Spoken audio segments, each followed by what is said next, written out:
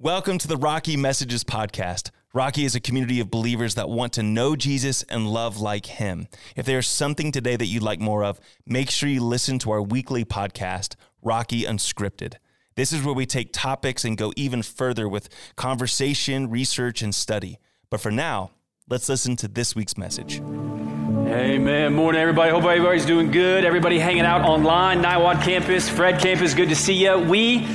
We're in week 3 of our series entitled Christmas Effect. We've titled it because we just believe as a church, Christmas, it affects us way more than we realize. And really the story of Christmas is the beginning story of the life of Jesus. And everything we know about God, we know through the life of Jesus. And so because of that, it affects all of us. And I love the Christmas season. In fact, the older I get, the more I get into Christmas. I don't know if you're like that, but I mean, it was just like 4 or 5 years ago, I was in a bad mood when we would start, getting out all the Christmas decor. I never hung up lights on my house. And then, I don't know what happened, okay? Just something along the way, I just was like, you know what? I love Christmas all of a sudden. So I just, I've got lights on my house this year. We had our Christmas decor up early. And so I'm all in on Christmas. This every year, I get into it more and more. And even Christmas is like taking over our calendar year because we want to get to it as soon as possible. But today, here's the deal. I have a confession to make. And I've never talked about this from stage, but I chatted with our team this week, and I was like, hey, is this week the week? And they're like, yeah, we think you can do it. So I have a confession to make, all right? And so here's what I want you to do. I want you to hang with me for a couple of minutes because as much as I love Christmas, okay, Christmas Eve services have not always been my favorite. I know, just hang on a sec, okay? Just hang on a sec. Hear the story.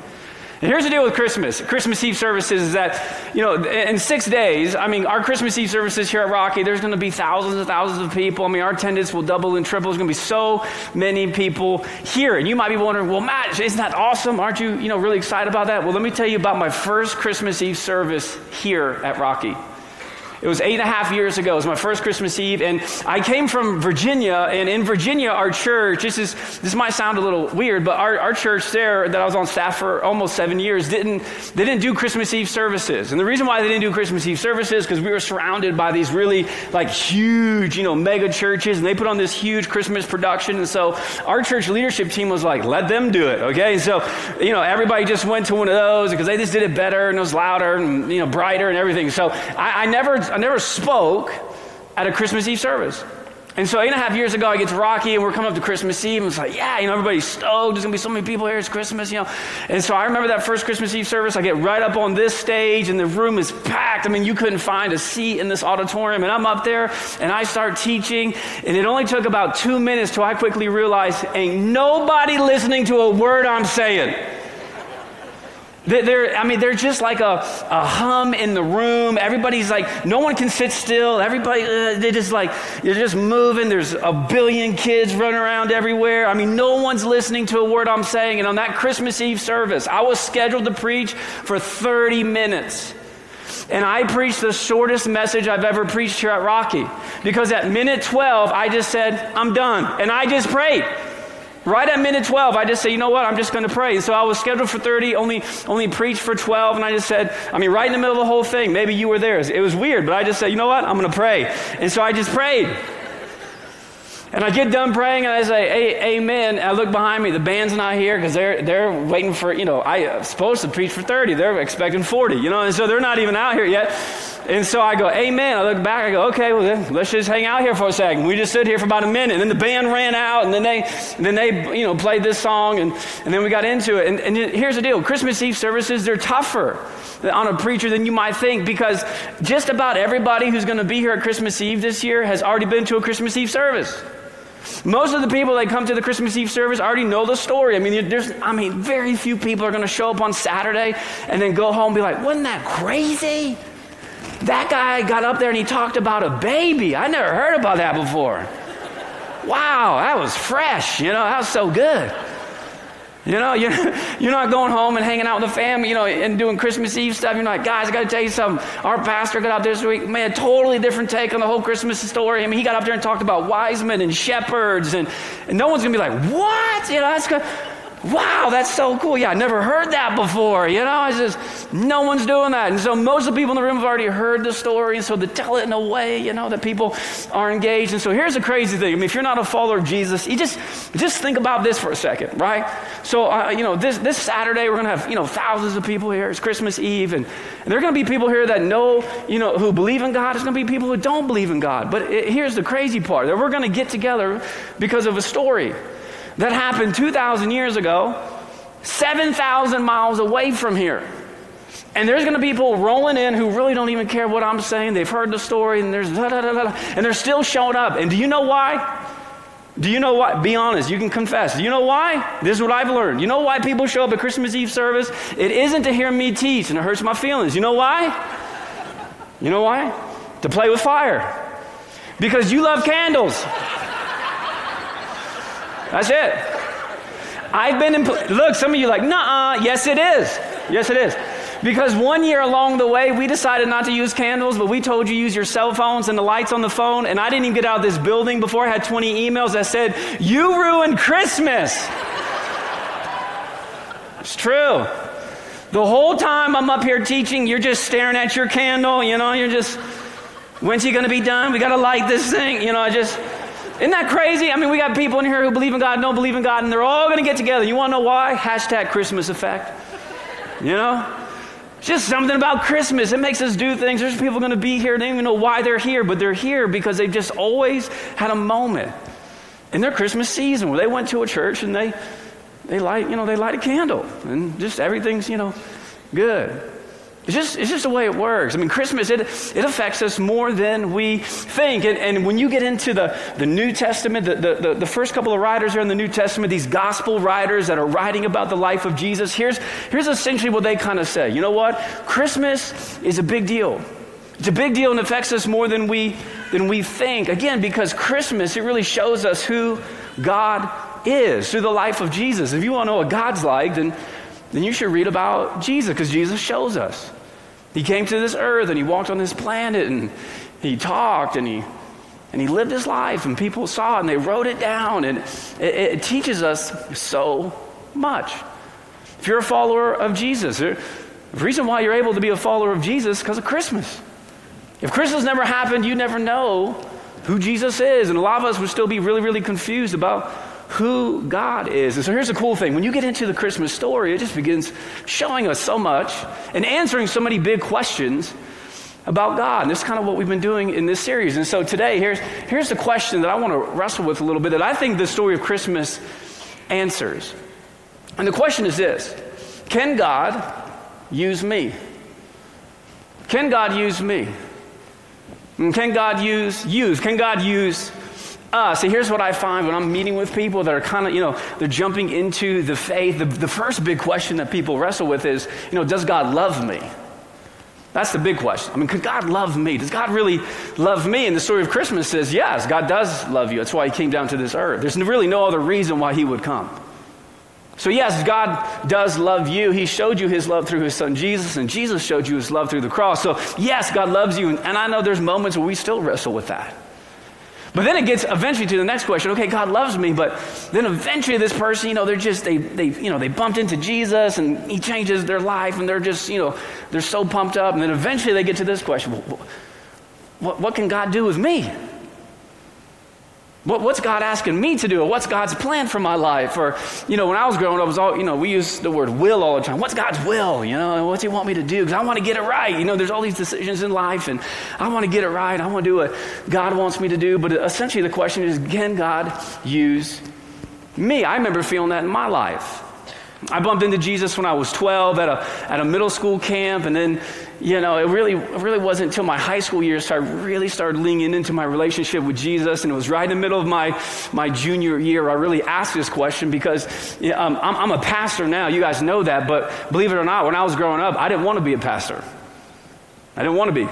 In fact, I haven't run into somebody in a long time when I'm like, hey, what do you want to be when you grow up? And they're like, a pastor. You just don't run into those kind of people. And so when I was growing up, halfway through my junior year, I was kind of going crazy. I went to the big public high school. I wasn't just wasn't doing things that I should be doing. So right in the middle of my high school year, my junior year, I went to my mom and I confessed all this stuff to her. I said, I just can't get it right, and hanging out the wrong crowd. And so that was on a Friday. And then on Monday, my parents sent me to a private Christian school, just to hit the refresh button. And so I've been in public and in private, and if you're a parent, just know you can do bad stuff at both, okay? And so I went to this private school. I went from a graduating class of hundreds of kids, and then 3 days later, I went to a school with a graduating class of 21. And I showed up into this small, and I just got to small school, got to kind of restart. And so I get through halfway through my junior year, I finished year, and then my senior year, the year starts, and I just walked into school one day, and the vice principal came to me and said, hey, just a heads up, you got voted vice president of the school. I said, I didn't even know I was running. How does that happen? And I think they were just playing a joke on me. Like, everyone's like, hey, let's vote for Matt because nobody wants to do this. And so they said, yeah, you got voted vice president. And then they asked me to do something I didn't want to do because at that time, and I know this is hard to believe, but at that time, I didn't like talking in front of people. It's not something I like to do or enjoy. I didn't even want to think about doing. And so we had a chapel once a week, and the vice principal said, hey, just want to give you a heads up. Since you're vice president, you have to teach at one of our chapels. And all the school would come together, And I remember looking at him and said, no. And he said, well, yeah, you have to do it. I don't want to do it. He goes, yeah, you have to. I go, I don't even want to be the vice president. I'm out. I quit. He goes, you can't quit. You got voted in. You're vice president. You got to teach. I went to the principal, Mr. McKee. I remember his name. I went to the principal and I said, I can't do this. He said, why? I said, I just can't. He goes, you got to do it. We all have this, right? And it was through these moments in my life I can look back and I see God's leading. Just one thing kind of led to another. But if you're like, hey, Matt, why did you decide, to become a pastor? Was that your plan or what? And I said, hey, here's the deal. That whole origin story of me being a pastor, of how I got here, 20-something years later, started because, I got voted VP and they said, hey, you have to teach at this chapel. And I don't know if you ever had something like that where you feel like God is leading you in a certain direction. You're like, I'm not sure if that's really for me. Or you've had a moment of your life, God's leading you in a certain direction and you feel a little unsettled or maybe unqualified. Maybe you feel a little unneeded. You're just like, I don't know why you would ask me. I remember feeling that as a senior in high school. Why are you asking me?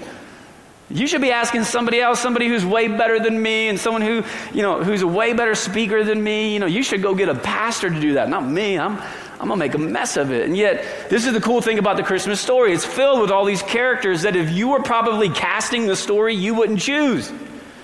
It's all these people that are part of maybe one of the most famous stories that all of us know. It doesn't even matter if you believe in God or not. You've heard the names of these characters. And it's very interesting about the characters that God chooses.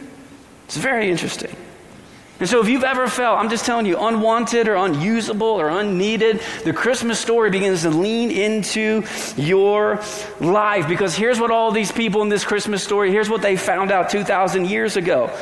They found out that it really wasn't about their abilities or their past or their mistakes or their failures, but instead what they found out the most important thing was about their willingness just to follow God in his plan. I'll prove it. The mother of Jesus, what's her name? Mary. You've heard of her. Some of you are like, I forgot. It's not Christmas Eve yet. That's Mary. It's Mary. Isn't that wild that you know her name? You know her name. And the only reason why you know her name is because, a couple thousand years ago, she was willing to follow. I'll prove it. Just hear her backstory just for a second. Let me just tell you where she grew up. One of the most unlikely characters in this whole Christmas story. This is Luke chapter 1, starting in verse 26. Here's what it says. In the 6th month of Elizabeth's pregnancy, it's a whole nother story, or a whole nother crazy story. All right, we'll talk about that a little bit later, about this lady named Elizabeth. But she's been pregnant for 6 months. Now look at this. So God, he sent the angel Gabriel to Nazareth, a town in Galilee. So here's the deal. Before this verse, Nazareth, right, it existed, but nobody talked about it. Nazareth was remarkable, 2,000 years ago for being very unremarkable. In all the scriptures, this is the first mention of the town of Nazareth. I mean, the only reason you've heard of Nazareth is because this is where Mary is from, and this is where Jesus will grow up.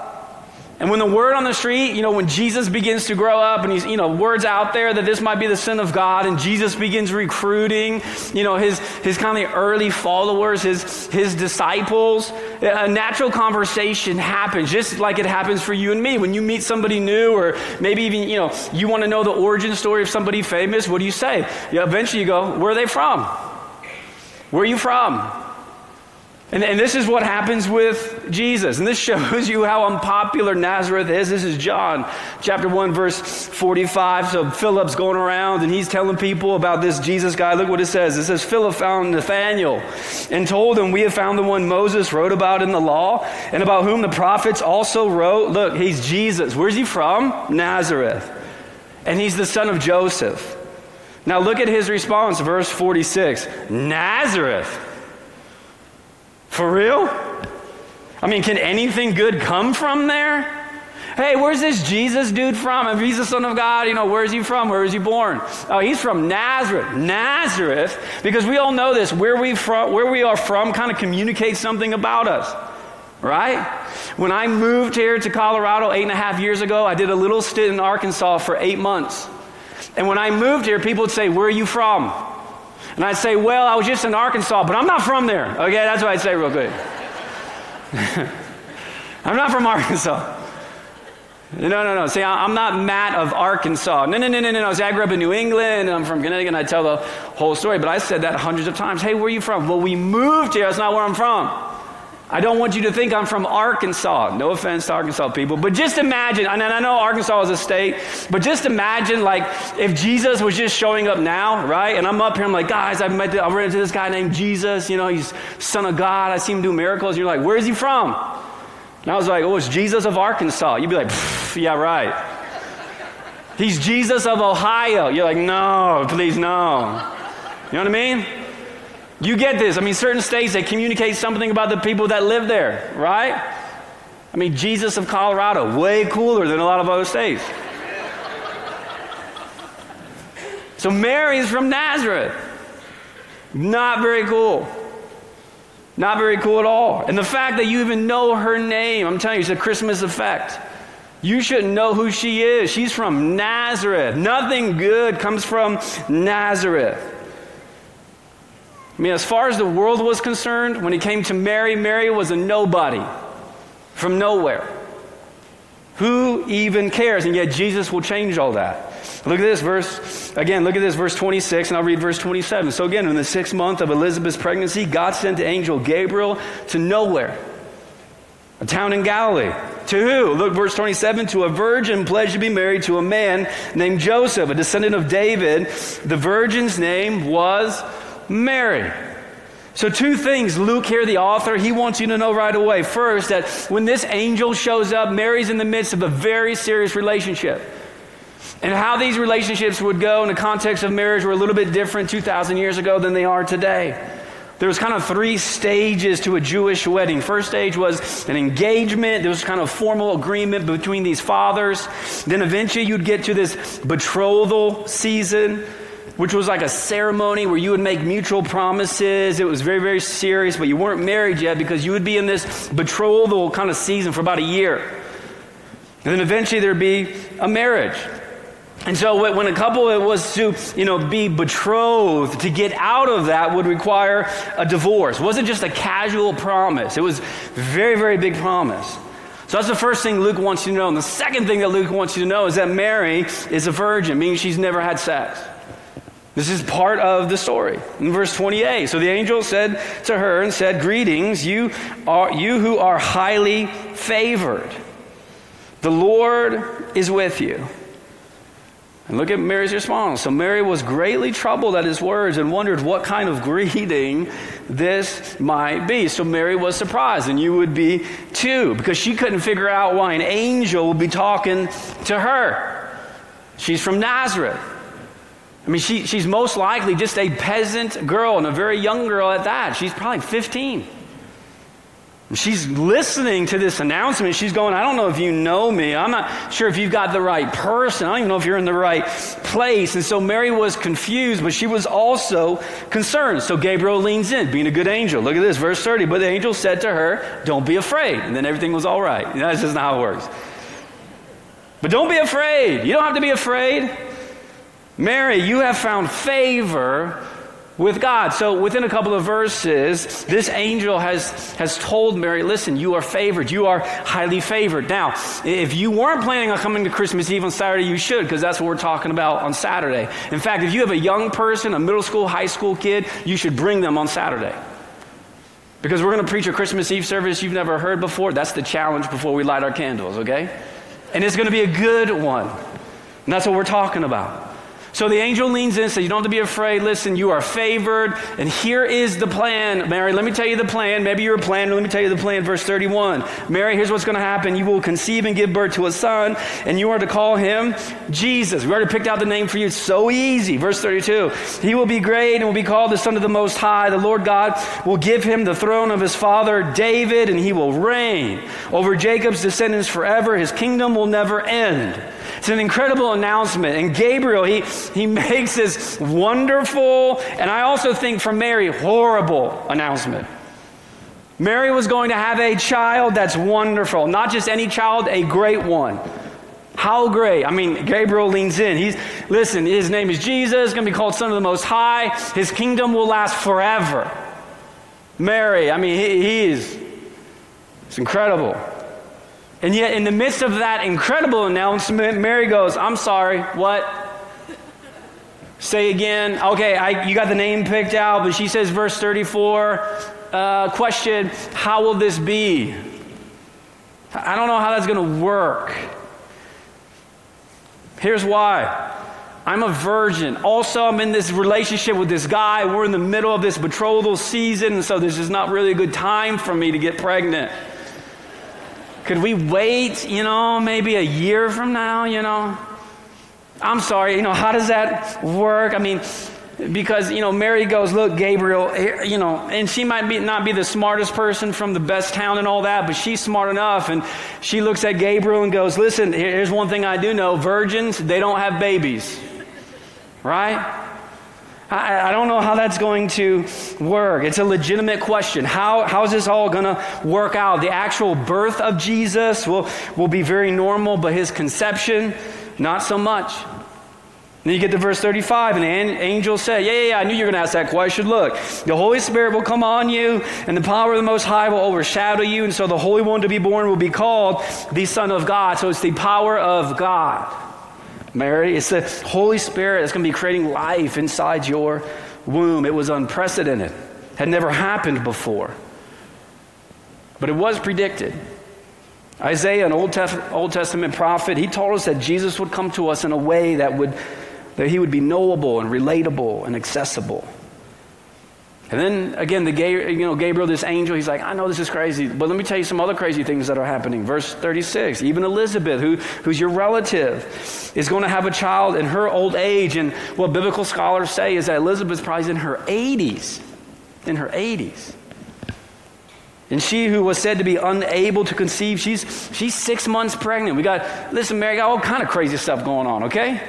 Holy Spirit, I mean, you're gonna deliver the Son of God. Your relative here, Elizabeth, she's 80 and she's pregnant. Okay, and so there's just all kind of miraculous things that are happening. Verse 37, for no word from God will ever fail. And then verse 38, look at Mary's response. She goes, okay, look, I'm the Lord's servant. May your word to me be fulfilled. Okay, I'm in. I don't know how this is all going to work, but this is pretty crazy, and you're an angel, and I've never had a conversation with an angel before. And if I was choosing how this thing would work out, I wouldn't choose it to go this way because this is going to get messy. And Joseph, I don't know if he's even going to be on board with this, but I've heard the rumors that the God was coming. And I don't even get it because I'm from Nazareth, but if you say I'm highly favored, then I'll go with you on it. And hey, let it be what it is. I'm in. I don't even know how it's all going to work out. So Mary is willing to submit her life to God's plan. And I'm just telling you, if you're in the room today and you're thinking, man, could God use me? Does he know my past? Does he know where I'm from? Does he know the decisions I've made? Here's the deal. The single greatest qualification that any of us need to be used by God for big things is just to go with God's plan. If God's doing the asking, then you do the following. God, where do you want me to go and what do you want me to do? And God says, I want you to go do this and I want you to go here. And here's what I find, that oftentimes in his request in our life, his plan does not look like our plan. His plan tends to be a lot different than our plan. The plans that we come up with are rarely the plans that God puts out in front of us. If Mary was writing the plan for her life, it wouldn't include a virgin birth. It wouldn't include, getting pregnant in the midst of a betrothal season with her future husband. I mean, all of this took a lot more trust in God than probably what we might think. Again, Mary was a normal girl living in a boring town called Nazareth. She was probably, right around 15 and engaged to be married. But before Joseph had even touched her, she gets pregnant. And today that might not seem like, that huge a deal. It might lead to a little bit of gossip, somebody who was engaged, who got pregnant. But back then it would have been much more serious, because having sex outside of marriage in Israel 2,000 years ago could get you stoned to death. Best case, her reputation would be ruined. Worst case, she's dead. And so when she says to God, I'm in, you have to understand there's got to be a lot of things going through her mind. And that's what Mary faced. Not just dirty looks from the other people in the town of Nazareth, but at least a season, if not a lifetime struggle of loneliness and the real possibility of death. Because if you were there and I were there hanging out in Nazareth and we knew of Mary and Mary's walking around town and we're going, is she showing? Yeah, she is. Isn't she in the betrothal period with Joseph? Yes, she is. Well, what's her story? She says God got her pregnant. Okay, yeah. Okay. We wouldn't believe it. And my guess is everybody in that town didn't believe it either. Except maybe for her soon-to-be husband and a couple of shepherd and wise men. I mean, there's a lot of people for the rest of her life that were probably questioning the whole story and the relationship of Mary and Joseph. Just imagine being Joseph, just feeling the tension that he's going through. There aren't many things more humiliating than your girl sleeping around. That's the story that's going around town. Takes a conversation with an angel for Joseph to even just stay with Mary. I mean, the headline in the town goes something like this: teenage girl gets pregnant and her boyfriend is not the father.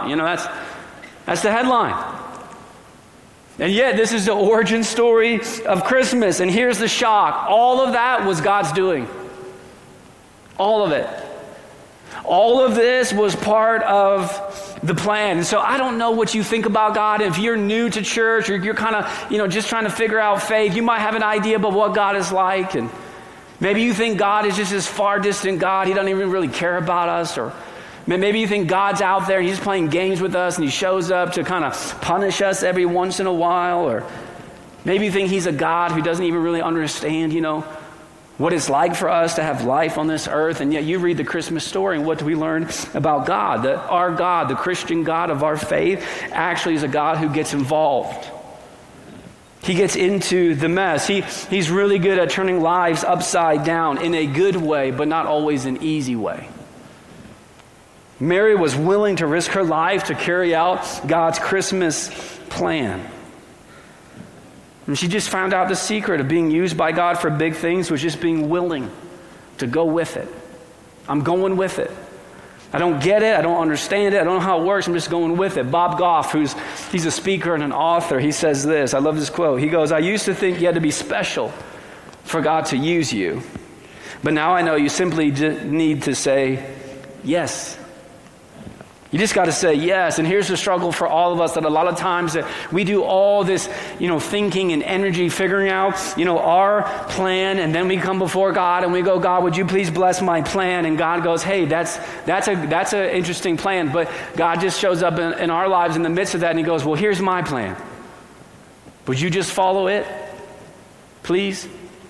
If I'm good enough for your salvation, can I be good enough for the plans of your life? Can I just show up? Hey, listen, that's really good. That's a great presentation. And, you know, the poster board thing, it's really nice, really nice. I know you want to be a professional athlete, but so do 8 billion people in the world. That's really, really good. But let me just show you this. How do you feel if I don't bless that, but you just follow this, you know? What if you just trust me enough I get it. This wasn't what you wanted to do your whole life, but come on. Why don't you just do this? I know you want to use your money like that, but what if you used it for this? I get it.